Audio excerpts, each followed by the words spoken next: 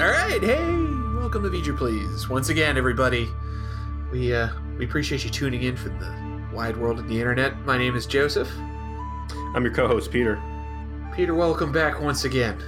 Yeah, delight to see you digitally. You know, it's been a tough and productive week in our real lives. We were just commiserating before we started, and now we've taken our professional hats off so that we can, dredge up some 90s sci-fi television and bitch about it on the internet for an hour to dozens of our fans. So, what do you mean taking our professional hats off? Are you not getting paid for this? In fact, I am paying for this. I am paying for the privilege to entertain others. Let me tell you, I need to turn you on to this new thing. It's called Schadenfreude. And knowing that people out there are getting all wound up about us hating on their jam pays in dividends. It's wonderful. And it's been a bit since I've gone to Reddit and kind of rubbed my metaphorical ball sack all over them. I can see what happens with that again. Dangerous territory. I don't think you're gonna like what you bring back. You might end up with some of this space elf caretaker flu on your balls. Be careful. Well, we understand that doesn't necessarily need to be treated to go away. You can be asymptomatic of that apparently for years at a time. That never gets addressed. And that's going to play into this episode because, you've got a patient zero there still rocking caretaker flu. And she's a big part of this episode. So we'll have to circle back around to that. I want to start just by talking about how we received the episode, because I'm going to be unabashed in my appreciation for this one. I really liked it, and my wife absolutely loved it. And you're going to have to restrain me from overpraising it. Oh, I'll be happy to restrain you on that. Because, I'll save my full thoughts for the very end. I think it's nice when we let the listeners kind of start drawing their own conclusions before we heavily taint it too much. So I'll hold my final thoughts until the end. But it never ceases to amaze me since we started this how divergent our opinions tend to be. Because I knew before I even talked to you about this, before I even opened my mouth, like, I bet Peter hated this. I kind of knew, but I didn't understand why. Well, here it is, season 2, episode 13, Faces. Well, that's not true. This is season 1, episode 13. What am I doing? Faces. What am I doing? I'm going crazy over here. I was trying to get some of this misery out of the way. I was wandering. I was putting my mind in a more hopeful place. Season 1, episode 13, Faces. 13 of these episodes under our belt now, technically 14. Go ahead and start us off. Well, the start of the episode is kind of abrupt because this is probably the shortest pre-credit sequence we've seen on the show. A few seconds of what looks like a laboratory scene, and we get a slow camera pan up as an off-screen voice calls to B'Elanna for her to pay attention / wake up. And B'Elanna lifts her head to reveal that it's a fully Klingon B'Elanna. It's a fully caveman B'Elanna. Yeah, we're rocking that whole, as Voltaire would say, lobster on the head. We are full a heavy metal samurai style Klingon for B'Elanna. Not a little bit of ridge action. We have the full rack of ribs up there. That's it. It cuts right to the credits after that. They're definitely just saying, here's what's up with this. Now let's have a shitty scene with Tuvok and Neelix talking about some fucking soup we made and ruined. So, first of all, I want to say these Netflix, we're watching on Netflix. I assume you're watching on Netflix too. Yeah. These intros can be really shitty, man. Like the little line they give, like right in there, they say Vidian. Such, why are you gonna let the cat out of the bag? Sure, you're dealing with them the whole episode, but like, come on, man. You completely take the edge off the opening of some of these things. And I'll get into some thoughts on the Vidians here in a second. But that little soup scene we chime in on, have you noticed there's like a soup fetish on the ship yet? Yeah, well, we've had 2 solid mentions of it. I wouldn't necessarily call 2 mentions a fetish. 3, dude. Because look, we got right off the bat was Paris and his shitting on the tomato soup. Right. Then there was Janeway ordering chicken soup to drink like coffee when she was having her chat with Tess. Yeah, that's right. Then we've got Chakotay and his stolen mushroom soup. Now we got number 4 is the Vulcan soup, which I thought was kind of shitty. Like they're rubbing it right in like Chakotay's face. Like, oh, when your friends make you soup, it's like, insubordination. We're calling for criminal charges, but Neelix can just make special novelty soup for whoever he decides. I tend to agree with your reasoning there, though. You ask your wife to dress like a French maid once or twice, it's not a fetish. But once you hit 4 times, yeah, it's a fetish now. Someone in that writer room loves soup, and they want you to love soup too. It's like that sketch from 30 Rock. Like that's the guy you don't want to have ordering lunch because he's always going to go with the soup place, and it's like you're really fucking tired of it. So it just manifests itself in the script that he submits. It's like, God damn it. Sure. Charlie, with the goddamn soup references, Jesus. So this Tuvok soup scene, it's predated by a little tip-off by Janeway where she gives this captain's log that they're in the whatever system doing a system survey, which, again, seems like a big waste of fucking time for me because, shouldn't you be flying home? And also, they left an away team on some rando planet's surface to investigate magnesite formations. That is what the captain log says.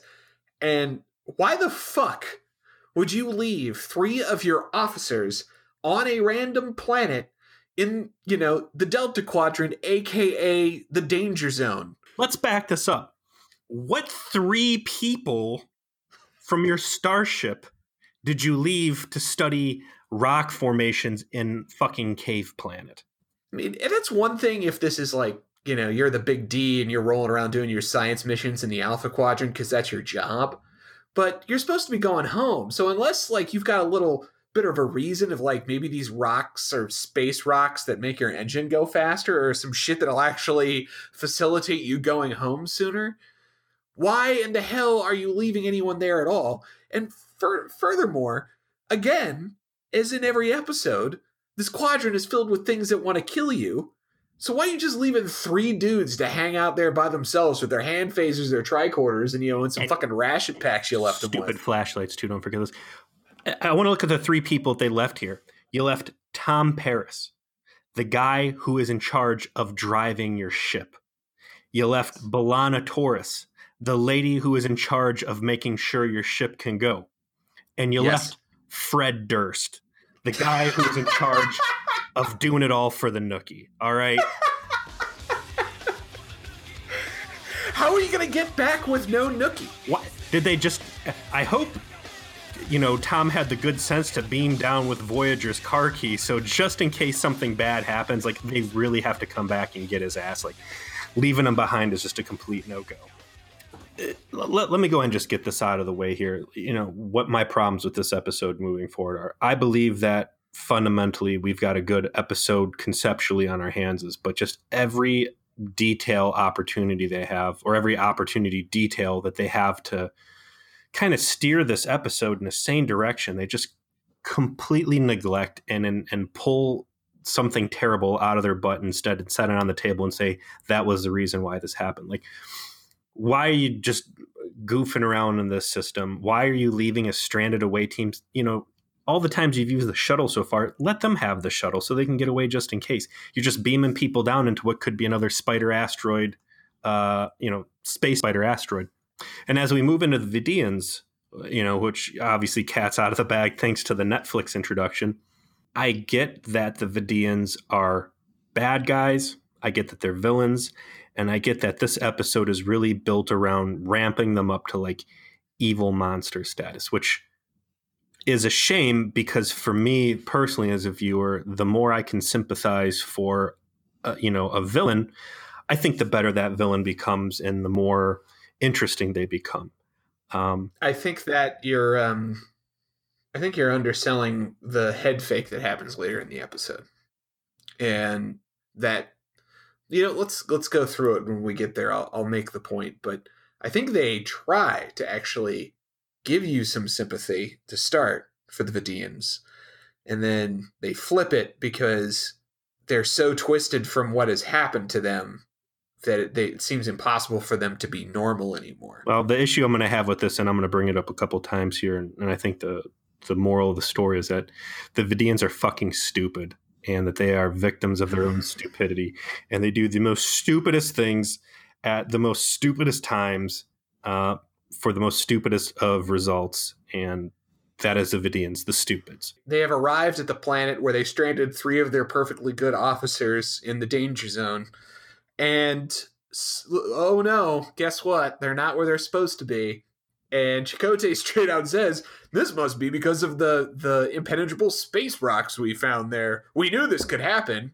Did you know that his favorite food that Neelix made him was corn salad?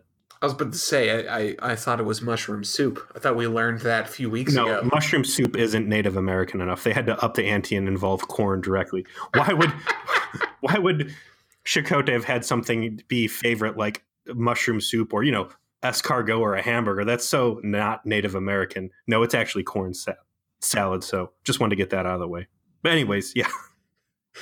They send Chakotay and Kim and Tuvok down to find the guys after they see some shit's shifted with the rocks, and they have this whole plan to be able to beam them back out. But that scene wipes to the reveal that we're dealing with the Vidians again, and that this guy named Sulan, who's fucking creepy as shit, has some real fucking creepy latex on his face, has done some real interesting medical techniques to B'Elanna to turn her into a full Klingon. I appreciated the explanation. I have reconstituted your genome. You are now purely Klingon. That's not possible. I assure you it is. I have developed a procedure to stimulate cell division. A kind of enhanced mitosis. Your Klingon genetic material was extracted. It was then converted from matter to energy by our Genetron. Finally, you were rematerialized as the purified Klingon specimen that you are now. And it makes sense in context of what we understand so far about replicator and transporter technology, and how it can disassemble and reassemble life forms, and how the replicator can replicate biological organs and that sort of thing. The doctors talked about it. The Federation can even do that. At that point, B'Elanna the Klingon, who looking pretty foxy for a Klingon, I'm not going to lie. Something she's happy to utilize later. Yeah, that was kind of... So my wife's watching this episode with me. She hasn't really sat in for a while. For whatever reason, she decided to sit in on this one. Some real keen observations here that the Vidians look like old zits. And she's saying that in a very flattering way.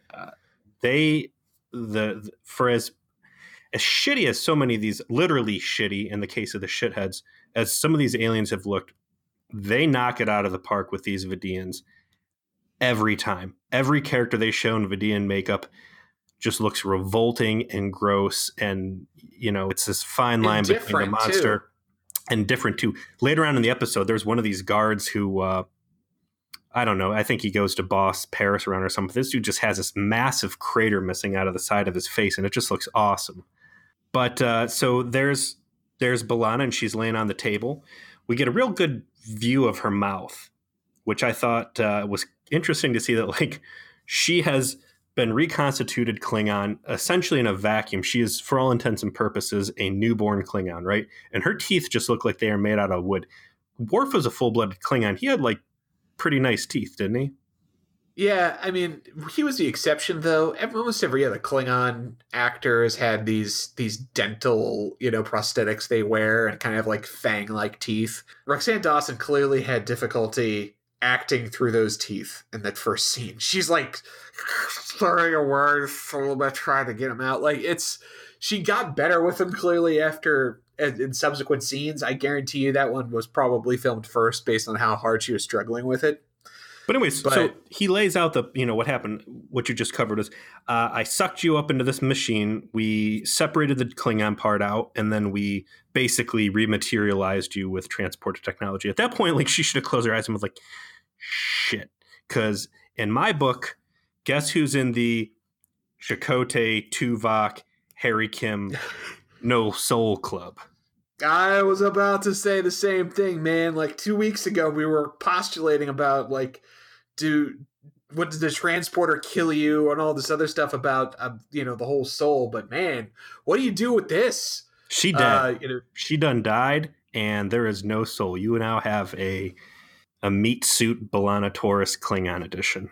I think this whole episode, of course, the way that the arc of B'Elanna goes through in this suggests, she's half of a whole. Mm-hmm. So I don't think she's necessarily soulless. I think that the inherent imperfection in the process that we end up seeing happen here suggests a metaphysical unity between B'Elanna's background.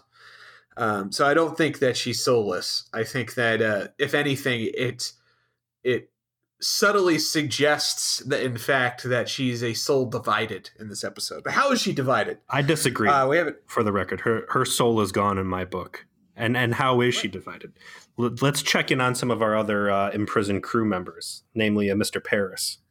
We see Paris and Fred Durst get brought into this sterile looking barracks by some Vidian guards. I gotta cut you off. I want to go ahead and point out that we have the triumphant return of Candy Corn Tragedy / Phage. Oh yeah. The Cardassian hallway reuse. Triumphant return. Very happy. Yeah. There's only so many studio spots on those lots, at Paramount, and so they spare. I'm sure they're sharing some space with DS9.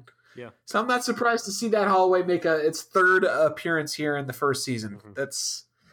It's the true unsung hero of Voyager season 1. Move over, replicator. It needs a credit. It needs a credit after Ethan Phillips as Neelix. Mm-hmm. It's like that one same fucking Cardassian hallway that keeps showing up. Special guest star Cardassian hallway.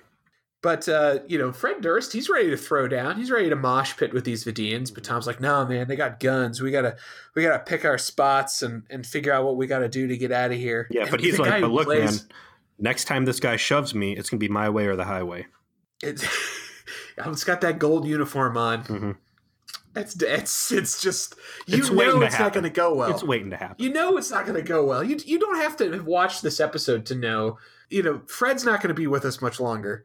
Now, there's apparently some rando snarf here that is extremely unhelpful at first. Painful to watch, too. It's like he's doing this dude that they got done up. What are they, Talaxians?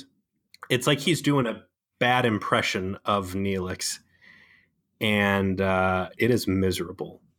Congratulations to the guy for really capturing the deepest disgust of what Talaxians seem to be at their core, but a little bit too much screen time from this guy. And what I like is they show you him a few times, and even goes the extra mile later on in the episode, like, giving water and a lot of helpful advice. And this guy really rolls out the red carpet for the Starfleet crews, and they just leave this fucking dude to die.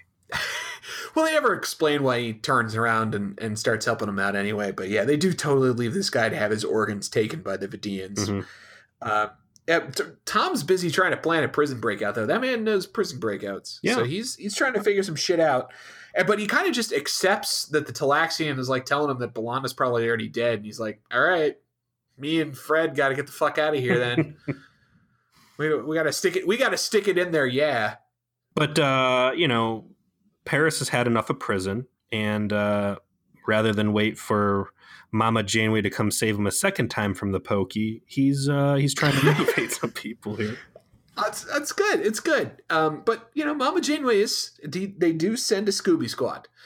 So they're down with their useless fucking flashlights, trying to figure out what happened, and they're shocked to find evidence that the fucking away team they left on a planet they had never seen before in the danger quadrant where everyone is trying to fucking kill them have been fucking kidnapped. Now, mind you, they've already encountered multiple hostile races that would have reason to do this. Mm-hmm. Multiple. And they're like, oh, how did this happen? Like, I don't know. Was it the Kazon? Was it the Vidians? Is it those dudes you fucking stole from and then left all your Shakespeare and shit for? The Skeevians? Yeah. Like, could be any of them. Well, I don't know if it could be anyone. The away team, the Bad Luck Committee returns with the Tuvok, Chakotay pity party, now featuring their soulless brother. It's the soulless trio. Yeah. With Kim. Yeah. Well, basically, they heard that, Torres got scooped up into a computer, dematerialized, and rebuilt as a lifeless husk. And they're just off to welcome their new system into the Soulless Club. But no, I want to say, you just pointed out some pretty heavy hitters that we've met in the Delta Quadrant. I don't think it could be any of them. The case in point, the Skeevians have yet to be encountered in caves. However, we do have equal amounts of cave encounters with the Kazon and the Vidians. So they should be seeing some pretty obvious trends here if they're going to be skulking about in some caves and find crew members missing. They cut back to the laboratory scene. Now, Sulan is the head surgeon of the Vidians. He is doing experimentation to this Klingon up B'Elanna on the theory that Klingon DNA, because it's super hardy, might be resistant to the phage. So that's the underlying reason why he's doing this. And he gives off a real, like, the torturer from the Princess Bride vibe. He's like creepy in a way that you would expect a dude who spends his entire life doing desperate experimentation to save his people might, and that he's kind of lost the thread on any kind of like personal morality, but he has the greater goal in mind. The sacrificing scientist category breaks down into two types. And, we're talking about the guys that are, again, inflicting pain and suffering on others, but it's for an ultimate objective good goal. You've got the first camp that's just their clinical doing the thing. They know what they're doing is wrong, and it's a pretty cold indifference. The second camp, to which I believe this guy belongs in, are the type that can't talk to the captor in any body position other than like craned over the person's restrained form and like talking sideways down to them within like a 2-foot gap. That's precisely how it happens here. Precisely. He is that kind of guy. I like Sulan. I do too. I think that he's a very compelling and interesting villain in that he's not without sympathy. So you get a little bit of that here, where this is his goal. His goal is that B'Elanna might be the savior of his entire race. And he hasn't told anybody yet, but he's excited at the prospect, and B'Elanna seems to be fighting the phage off successfully because she's been infected by it. Sulan is also clearly giving a I want to fuck this Klingon vibe off. He's interested in her, and is clearly very awkward in expressing it because he is, of course, a horrific monster. So you get a little bit of that, right? And they kind of leave that with you. Did you get a rapey vibe off of him? I didn't get a rapey vibe. I didn't either, and I got an awkward neckbeard vibe. Yeah, that's a good way to put it.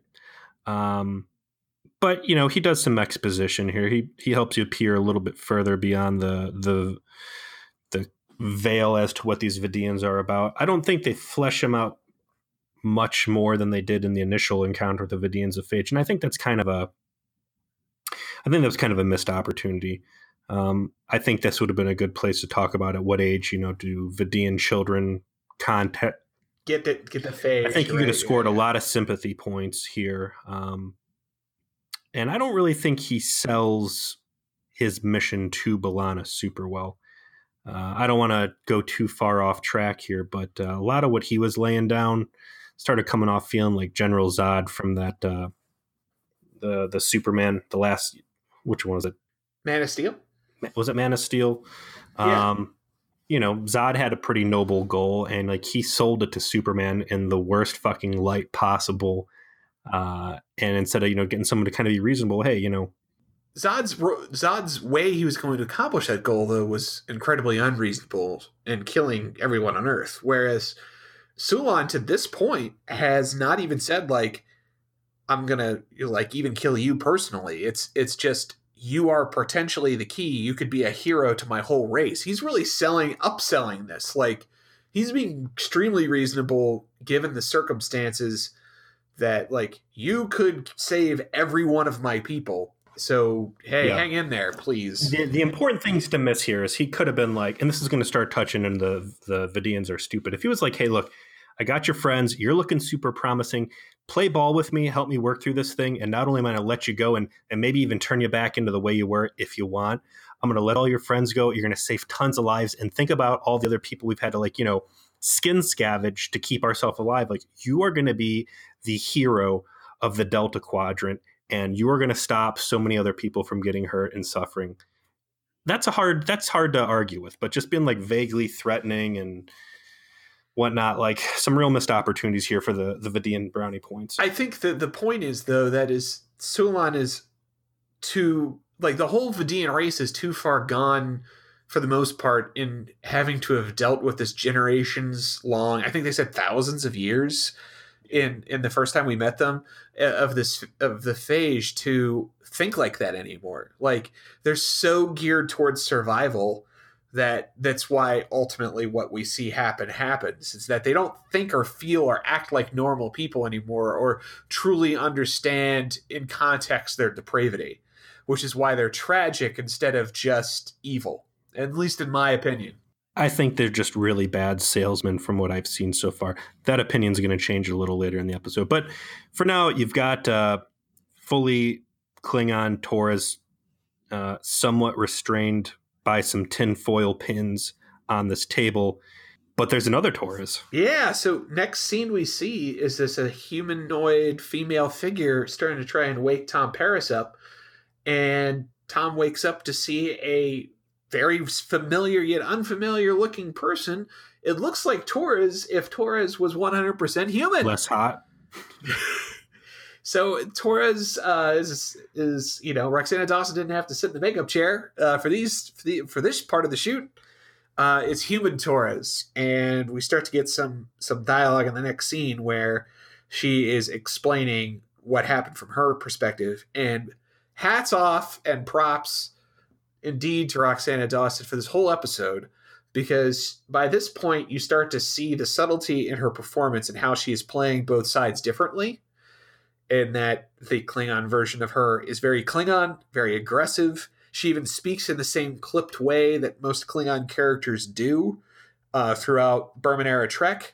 And then the human version of her is much more emotional, much more a giant sissy. I thought the way that she split the characters up, the Klingon part came off feeling pretty Mary Sue to me, and the human was just a emotional liability, weak, like all of the bad parts of her left over. She starts talking to Tom and shoehorns this daddy issues story in, like, before checking in about anything else, what the conditions of anybody else are, if he's made any plans to escape, how to talk to it. It's like right out of the gate. She's like, hey, Tom, wake up. Let me start getting real emotional on you. So I'm going to talk for a second about why my wife absolutely adored this episode. She's watched every one with me so far, so she's been into the duration. This is her favorite. And I was like, really? She's like, yeah. I mean, you try being a mixed race person from a broken household, and this sort of thing's going to speak to you. The parts of yourself that are at war, that not feeling wanted, all of that. So I certainly understand where you're coming from on it, because this isn't something I've ever had to deal with. But because I had the good fortune of watching it with somebody who comes from it from a perspective that I think it was aimed at, totally different experience for her. So I get what you're saying. Like, it almost seems like the human part of her is purposefully weak and all this, but Stevie really looked at it as interpreting it, I think, the way it was intended to be interpreted, in terms of her as the archetypal real world version of what B'Elanna is in this series. Does that make sense?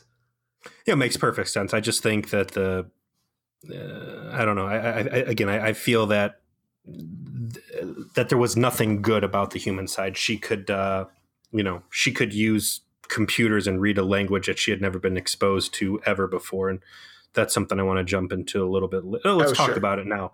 At a certain point, she gets off and starts doing some stuff. She's able to interface with these computer panels with no problems, despite never having encountered Vidian technology before. So let's say that, this dude did split out, Sulan did split B'Elanna in two. Does that mean like both sides got a copy of the Universal Translator? And does the Universal Translator, is there like an eye overlay that maybe like decodes text or something? Something that gets installed in an episode, we see it get installed into some people in season 2. So I'll be interested to see that again. Who knows? It would actually be interesting if they ever addressed that. I'm not in an agreement that B'Elanna, I think the whole human part of B'Elanna is the more she's using reason. She's more responsive to her emotions. She obviously has her intellect, where obviously the Klingon part of her is extremely aggressive, headstrong, and brave. And accomplished and effective. I mean, the Klingon way certainly was the right way through the majority of the episode. Let me ask you this. If we're going to talk about B'Elanna Torres' character growth, does she acknowledge past this point that the humans around her are especially brave and especially great? Because she is now experienced to be a human and maybe not in control of your emotions, has some of the stuff. And let's chalk it up to that. It's like a data this is the first time I've really been put in a encounter with raw emotions. It's overwhelming. I'm undisciplined and really having to rein them in. That's what I think it is. The same. Yeah, but they don't actually point that out. Like she could have been Paris. They do. She talks about how, they never use explicit dialogue, but I think it's portrayed in the performance where she doesn't have that bulwark that she feels that she should have, and so she's really like, why am I melting down? I don't understand why I'm doing this. And it's because she's incomplete.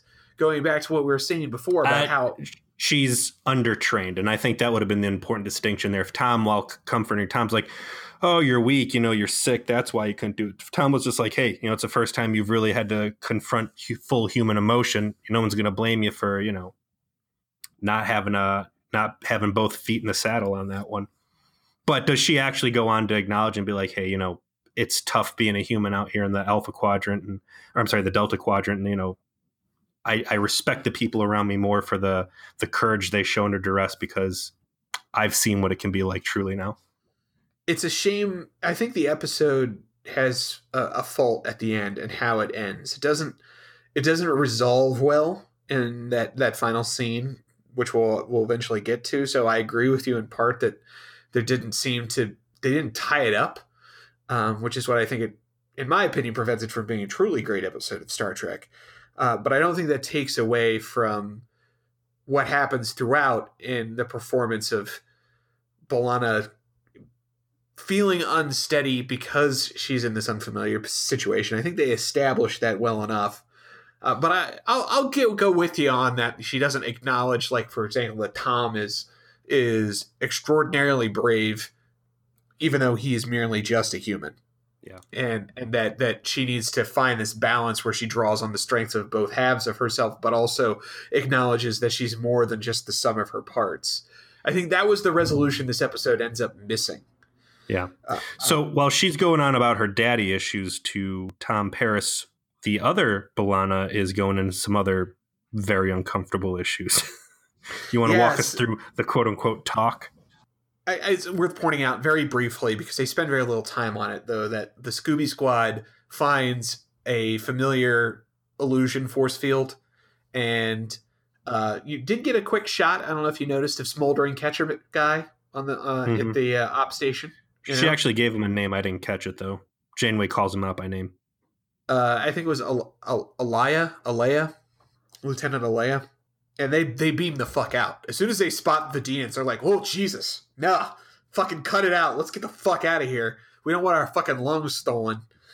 And they bounce back to the ship before they get ambushed. So after that, we get, the most romantic scene that we've seen yet on Voyager. And we've been to Tom Paris' sex farm. We get Klingon B'Elanna putting the Klingon sex eye on Sulan, straight up telling him Klingon females are the fuck kings of the Alpha Quadrant. They bang like tigers, and she's ready to climb all up in Sulan's slimy body and give him the opportunity of a lifetime, which, you know, brings it's flashbacks of the Duras sisters, man. It's all I can think of in that scene. It's like, that is straight up some shit the Duras sisters would say. I don't know, man.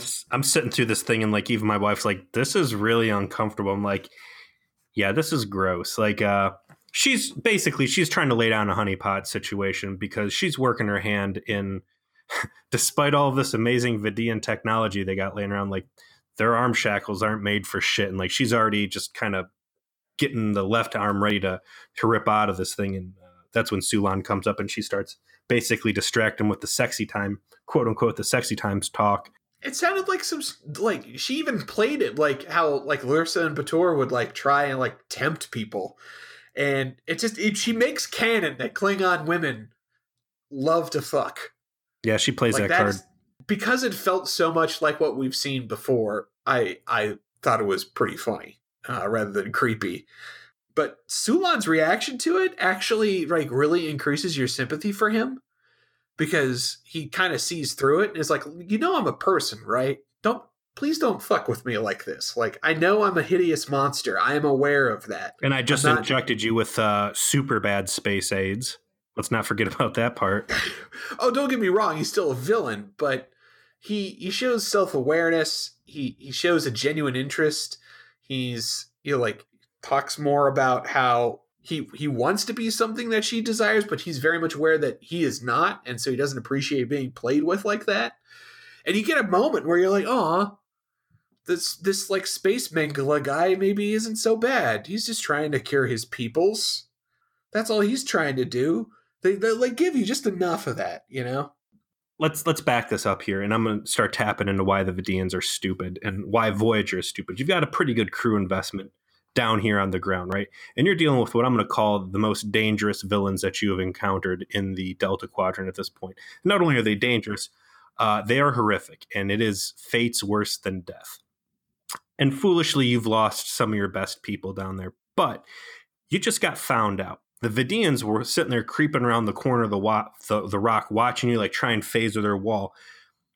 The force field wall is not dissipating. Okay, the Vidians are onto your shit now, and the Vidians have adapted across the board to compensate for Federation technology, right? Voyager's a big deal, and you might remember the Phage episode where they invited the Vidians onto the ship, and they just scanned the hell out of everybody and like basically got a full rundown of what's going on here. Voyager should be a pretty big deal. And now they know you're here in orbit over one of their facilities. The USS Fleshy Pinata is there and ripe for the taking. Like, Janeway should have been like, we need to get the fuck out of here before they send in reinforcements, because we should be all sorts of tempting. We know their ships are better, and we're in the real danger zone now.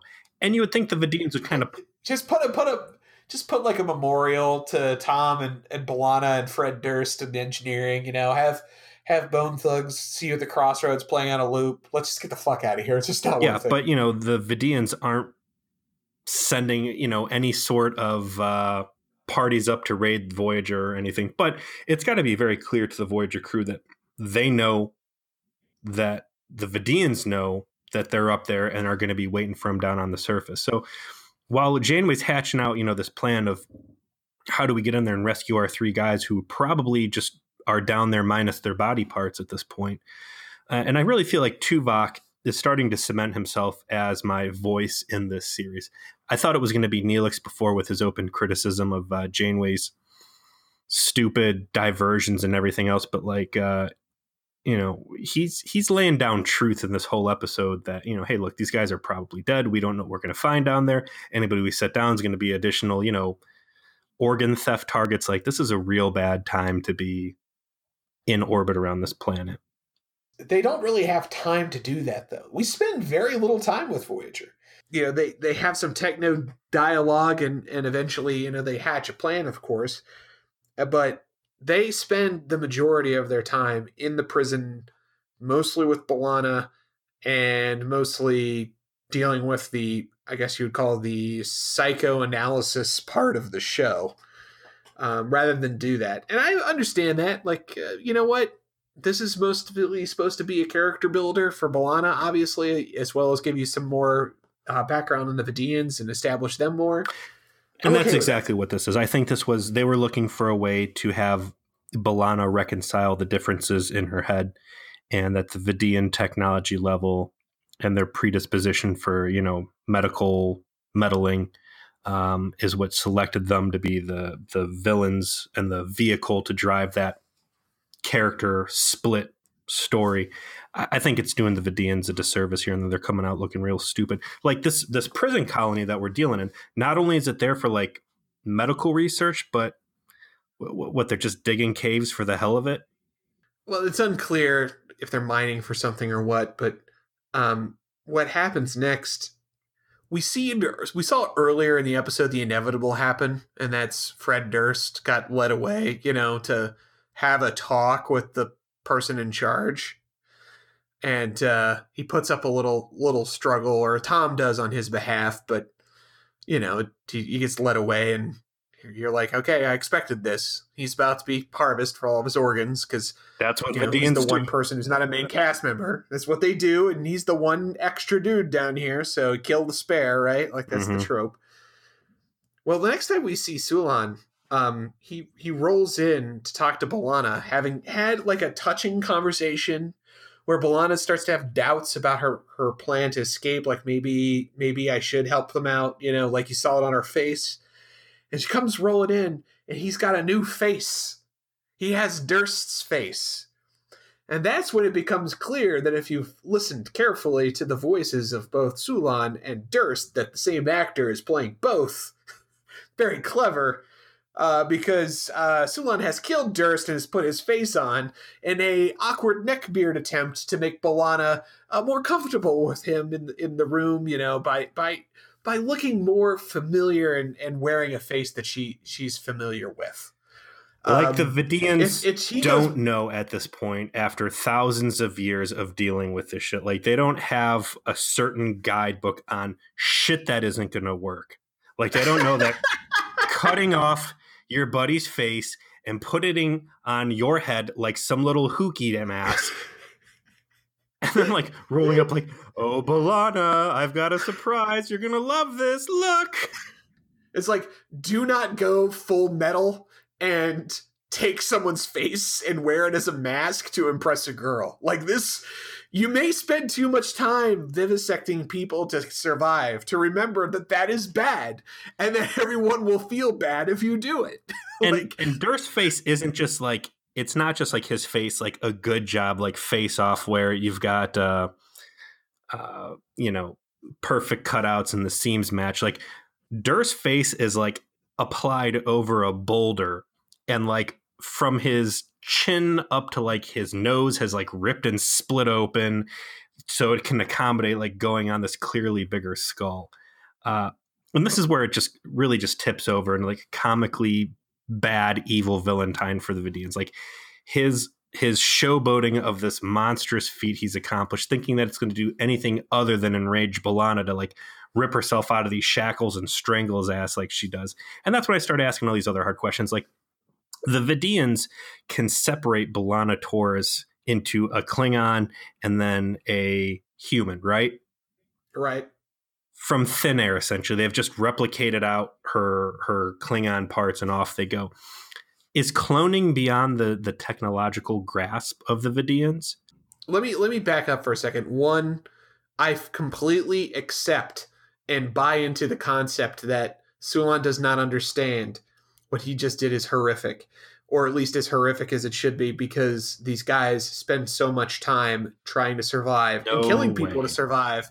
I don't know. I get it, dude. I buy that conceit that he didn't understand how awful what he did was going to come off. I wish they had spent more time maybe establishing that, but they only got 44 minutes and they're pretty jam-packed in this episode as it is. I mean, their freaking cold open was 10 seconds. So I know you don't buy it. I buy it.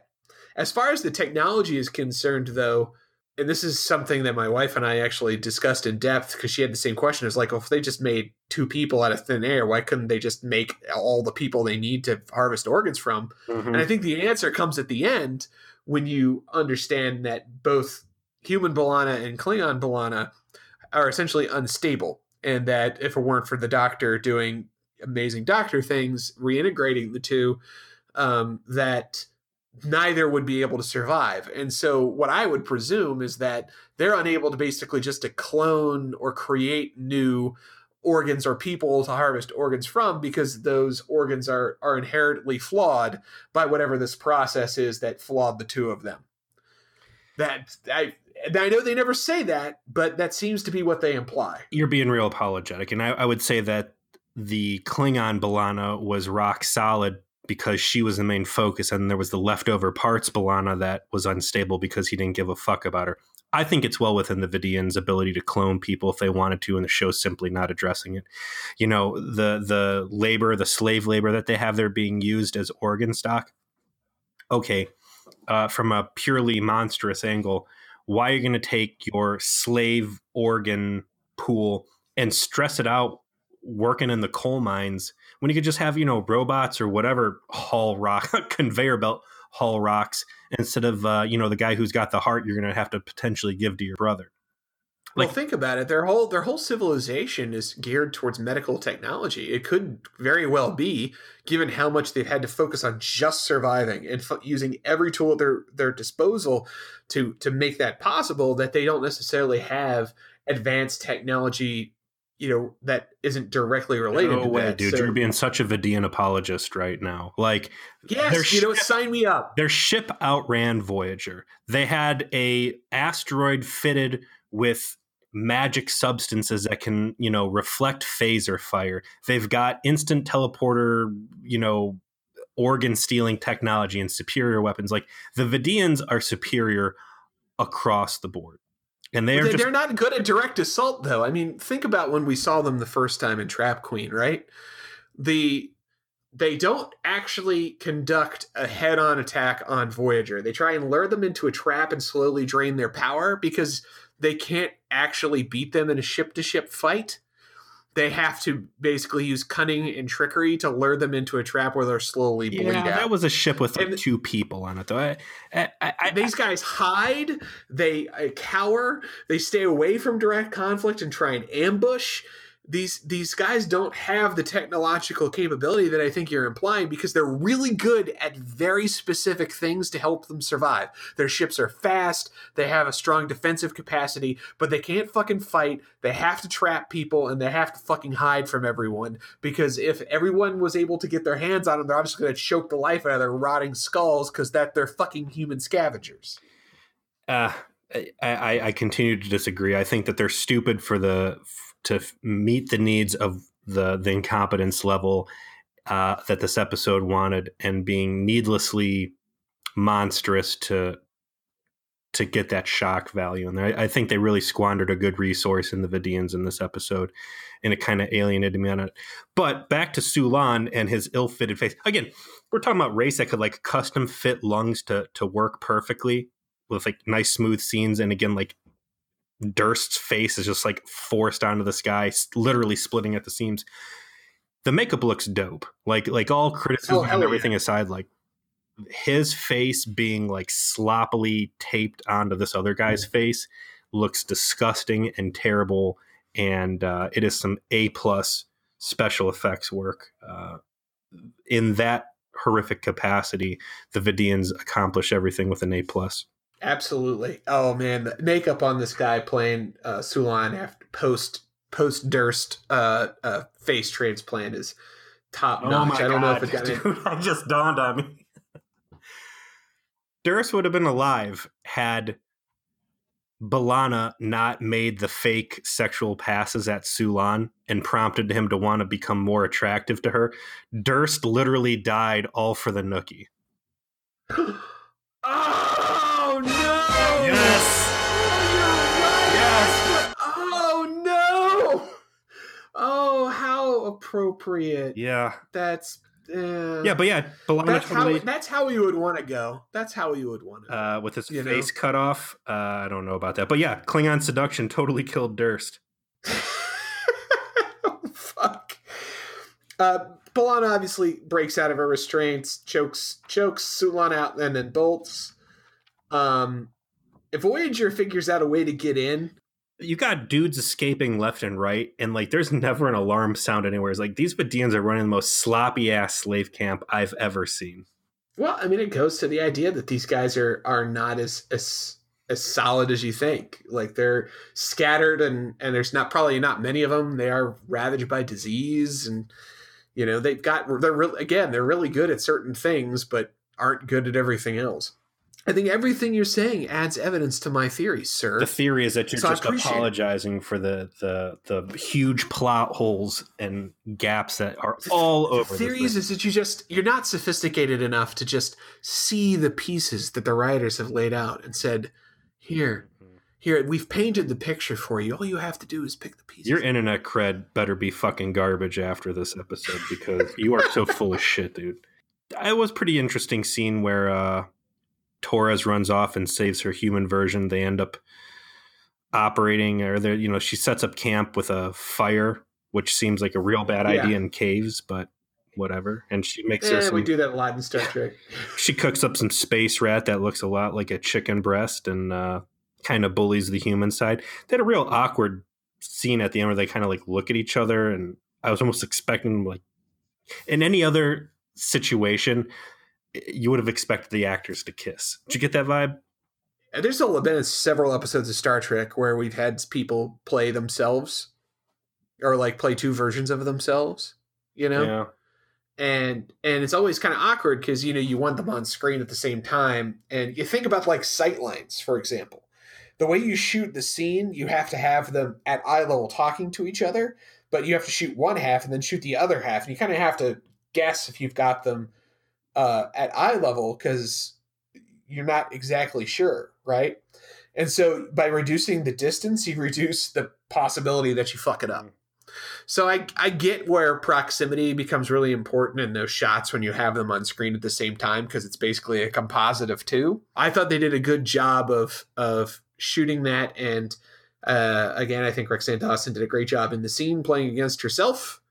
They go through her psychological therapy scene there with the fire, where she's trying to get at a point of peace with her Klingon and human selves so they can work together to get the fuck out of organ stealing land, and they manage to do that. Meanwhile, Voyager has figured out how to get in, and they are prepping Chakotay to infiltrate as a Vidian. The Doctor has whipped up some very nice makeup for Chakotay to make him look like a rotting space Nazi. And they beam him in through a tiny micro hole, because apparently Harry Kim is the crack shot at the transporter we've been looking for. Before long, Chakotay encounters Paris and gets him out of there, and they're looking for B'Elanna, and we get the kind of the final conflict of the episode. How'd you feel about Tuvok knowing the Vidian's garb by heart and being able to replicate it perfectly? Oh, yeah. I mean, he did see it. I mean, the Vidians were on the ship, so he had a couple examples to work from and extrapolated something. It doesn't seem like too far-fetched. So I'm gonna go ahead and chalk it up to a shameful hidden fashion hobby for Tuvok. He's the fashionista. He's secretly got like a little bit of Tim Gunn in him, He wants to make it work. I like it. It's a shame that they never explore that, that his secret fashion designer desires, He'd make an excellent Project Runway judge. He would be savage. I mean, look how he critiqued the soup at the beginning of the episode. Where you've been wrong about the Vidians at almost every turn here, I'm going to go ahead and say that you're hitting the nail on the head here with this Tuvok insight. I will agree. He would have been a perfect runway judge. Well, Chakotay passes his bluff check with the Vidians, and they abscond to... This is another staple Vidian stupid point here. This is like one of the... Hey, I don't know you. You don't look familiar, guard, in this facility with maybe, 15 of us here working. Oh, I just got my face changed. Oh, good enough answer. Like, not even like, hey, who are you? What's your name? What's my name? What do we call this base? What, Who's the Vidian president? I get it. why do that if you're gonna make it that stupid? I know. Like, man. why have that scene? But I'm obviously, because I'm enlightened and appreciative of the Vidian storyline in this episode, and not some what's your unwashed Hun, like rationalize my podcast partner. Rationalize this part of it. What part of their skittish, mousy, technologically inferior culture led to this terrible exchange here? Let me hear what you got. Sometimes Vidians get the brain rot, man. And so, Ralph here, he's a low performer because he needs a brain graft. Mm-hmm. And, he didn't know what the next question to ask was. And so he just went away. He went back to his console to play what he thinks is solitaire, but is really just a deck of cards just kind of flipping through on its own. You know what, or Joe? They're hoping to come through for this guy. Good job, Joe. That excuse is as good as every other excuse you've provided in the Vidian's defense so far. Good. That was a good one. Obviously, this scene, that little shot sucked, but everything else makes sense to me. How about that? And you're a barbarian. You're a fucking barbarian, Peter. How about this? When he turned around to challenge Chakotay, he realized that Chakotay was so fucking boring. All that guy wanted to do was just get the hell out of there. He didn't actually care. He's like, this dude sucks. He's boring, and I want to leave. You seem like a C-tier actor. I don't think I want to do much more dialogue with you on that. I'm going to get out of here before you start scratching rocks and make a real fucking mess that I'm going to have to clean up. So they get to the main laboratory room where B'Elanna and B'Elanna are attempting to effect escape by accessing the console there. They're going to kill the cloaking, basically disable all the perimeter defenses, drop the security shields, and let them, and presumably the rest of everybody else who's there, get away. They could just beam everyone out. And they succeed in doing that because of the timely intervention of Chakotay and Paris into the standoff that they have. Sulan's back. But Sulan's back. He's got one of the super Vidian guns trained on the pair of them. And Klingon B'Elanna is banking on the fact that Sulan's unwilling to kill her because Klingon B'Elanna is, of course, potentially a ticket towards the cure of the phage. But human B'Elanna succeeds. It raises Voyager, and they're about to bounce before Sulan decides to from hell's heart I stab at thee and take a pot shot at human B'Elanna. But Klingon B'Elanna jumps on the bullet and takes the shot for the team, and they get the rest of them out of there right afterwards. And Sulan lets out a quick, anguished cry of having both shot his potential F-buddy / cure to the horrible rotting disease that has plagued his race nigh into 1,000 generations. And they wind back up on Voyager, where Klingon B'Elanna has just enough time to lay down some dramatic last words, commending human B'Elanna's bravery and ingenuity in getting them off. Any snarky comments about how Vidian sucked that you want to sneak in there before we move on? Or are you done? Are you full? Dude, I could go on. I mean, I'll do it in the recap, but I did want to say that they did leave the Talaxian water boy to die. Very cold. Yeah, they did. Voyager crew. They left the Talaxian dude there that suddenly was like being real friendly and giving him water and all this other stuff. He's left there to die. Anybody else that's down there that's not a Vidian, their kidneys are going in some motherfucker tomorrow. They're just all they're all dead. It's very cruel, I thought, of our command crew that has observed the suffering down on the surface and is content to just tuck tail and run the hell out of there. Like we're searching these systems looking for stuff to do and things to see. Oh, there's a torture camp. Better get the fuck out of here and just turn a blind eye. The episode's button is scene in sickbay where the doctor relates to B'Elanna, hey, I'm gonna have to start taking the DNA from your deceased Klingon self and reintegrating it with your human self because whatever the shit the Vidians did to you to separate you makes it so that you can't synthesize proteins, so you're gonna fucking die if I don't. So I'm gonna work on that and we're gonna fix you back up. And B'Elanna has a monologue with Chakotay there, where she explains how at peace she's feeling, being separated from her Klingon self, yet she recognizes the strength this other part of her life gives her, and that even in death, that part of her life is going to save her again.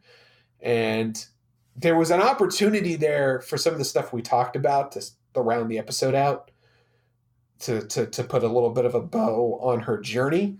But instead, they do the very awkward choice of having Chakotay not respond and just kind of walk out while B'Elanna sits there with all this emotional weight on her, unable to really conclude her experience. Yeah, you've got some options at this point. My money would have been on them both being able to exist fine as separate entities, and this reconciliation between them, saying, hey, I need you, you need me, and maybe we work better as a team, and for whatever reason we have access to rejoin us, and B'Elanna make the choice to say, what made me strong was the mixture of these two things. I want to go back to being and have these two sides willingly go back, and not the Klingon part dying and then human B'Elanna having an arm twisted behind her back, like, well, either you get this reintroduced or you die.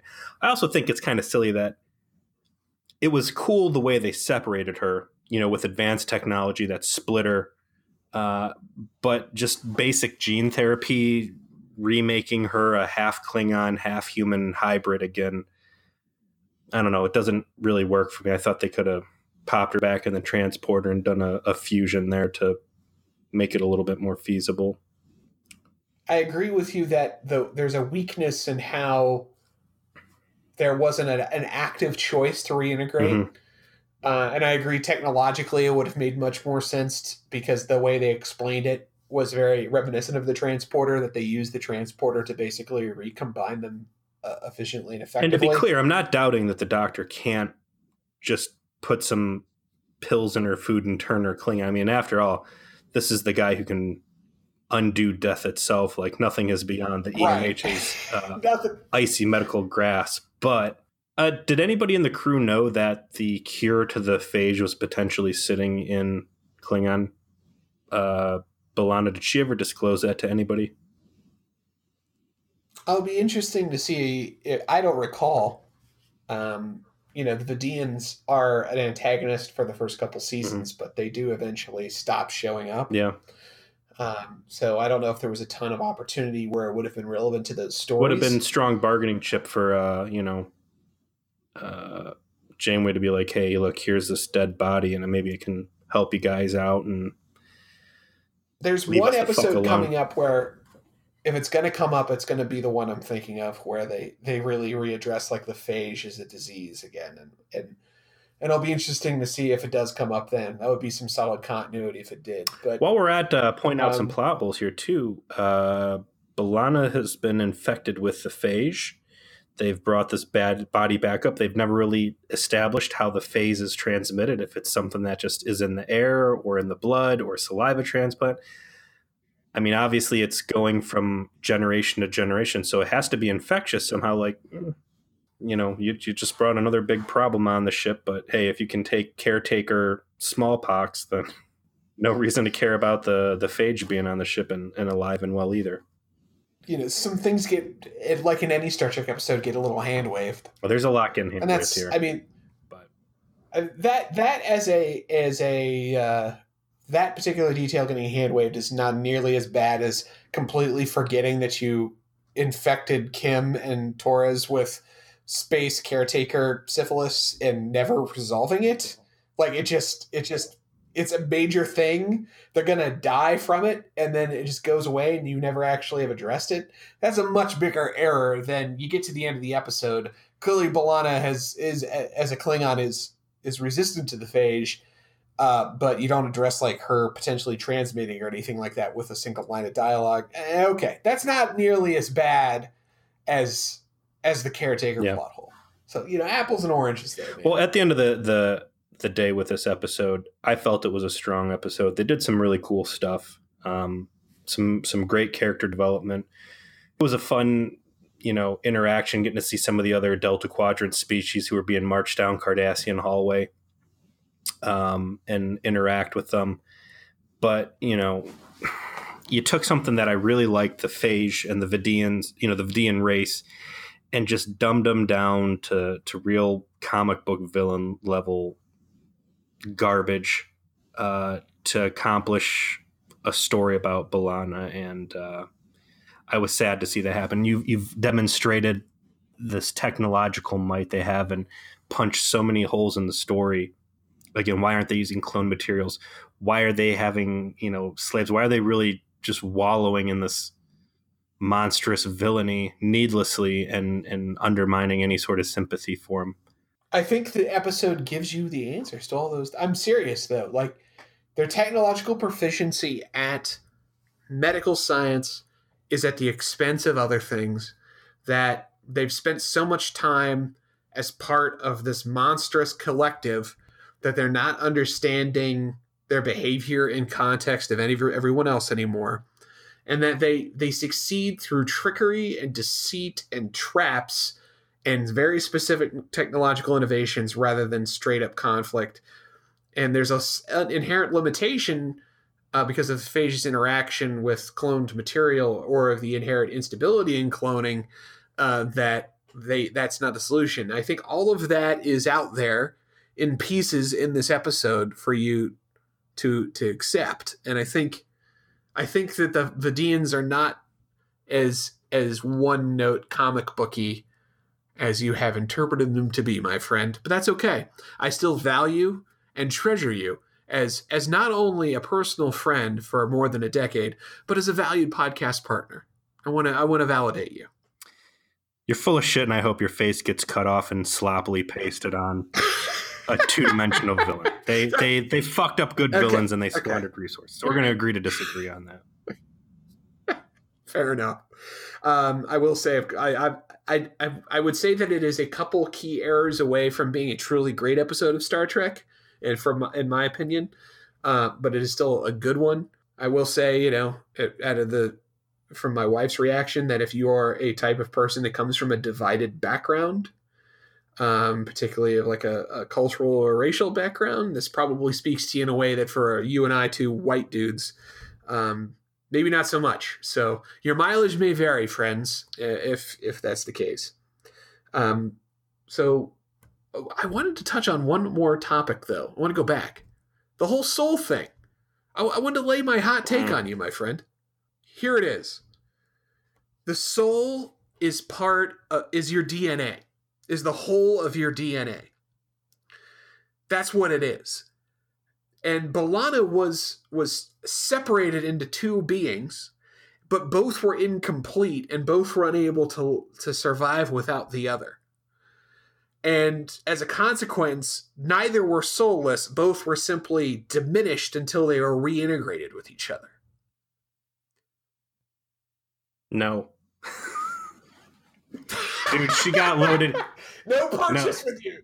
You're just like soulless. She's soulless. What's the thing in med labs that centrifuge? She got put in a digital centrifuge, and she got whipped into two separate parts, and the top part, the Klingon part, got skimmed off and reconstituted, and the leftover part got reconstituted. That soul is gone. That soul is in the machine. She is in the Tuvok, Kim, Chakotay, now Torres soulless club. Nice try. All right. I had to give it an attempt here. So next episode, we are looking at Jetrel is the name of it. And I don't have Netflix handy. Hold on. Do you? No, but while you're looking at that, I want to go ahead and give a special shout out to, if you're one of our newer listeners, we're happy to have you. Whoever listened to this episode heard a fine intro of the Voyager theme song as portrayed by a recorder to friends of the show, Ian and Sarah, who were responsible for creating our intro music, with the stipulation that they do it in one take and try and make it sound as bad as these two seasoned musicians possibly can. So big thanks to them. It's been a while since we've done a shout out, and we appreciate you. Absolutely. We can't emphasize enough that they came through on that unasked and unbidden after we expressed a desire for that kind of theme, like a shitty recorder version of the Voyager theme for our podcast. And they made it as bad as they could with people with genuine and even their worst talent. Is still what I would constitute as too good. but still perfect. I mean, it shows their artistry.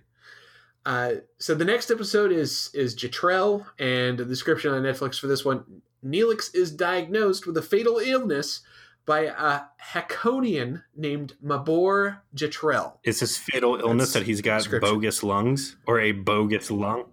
Think about this. He's got a space elf lung, and it's gonna fucking fall out his ass in like 9 you're running years on or a something. fucking spare tire that's not rated for 7 years worth of mileage, man. There's your episode. Yeah, this is a Hakonnen. Yeah, and we haven't met them yet. We're gonna get some background on Space Nerfs, and what's up with them. Parting words on my end, and I think this one's especially fitting. Sulan, who was, of course, the main evil doctor in this one, falling in love with Klingon B'Elanna in the new species that could have heralded the end of their terrible phage. Ferengi Rule of Acquisition number 203. New customers are like razor-tooth greenworms. They can be succulent, but sometimes, as he found out, they bite back. Oh, yeah, especially with those fangs, man. Yeah, those wooden teeth. Ugh. Well, this will do it for V'ger Police for this week. My name is Joseph. I'm Peter. And we thank you for listening. Please like us on Facebook, share this podcast with your friends, and give us reviews if you feel so inclined. If you've liked the show in particular, tell us all about it. You can even join our V'ger Please trauma support group, or if you'd like, email us at vgerplease@gmail.com. See you next week.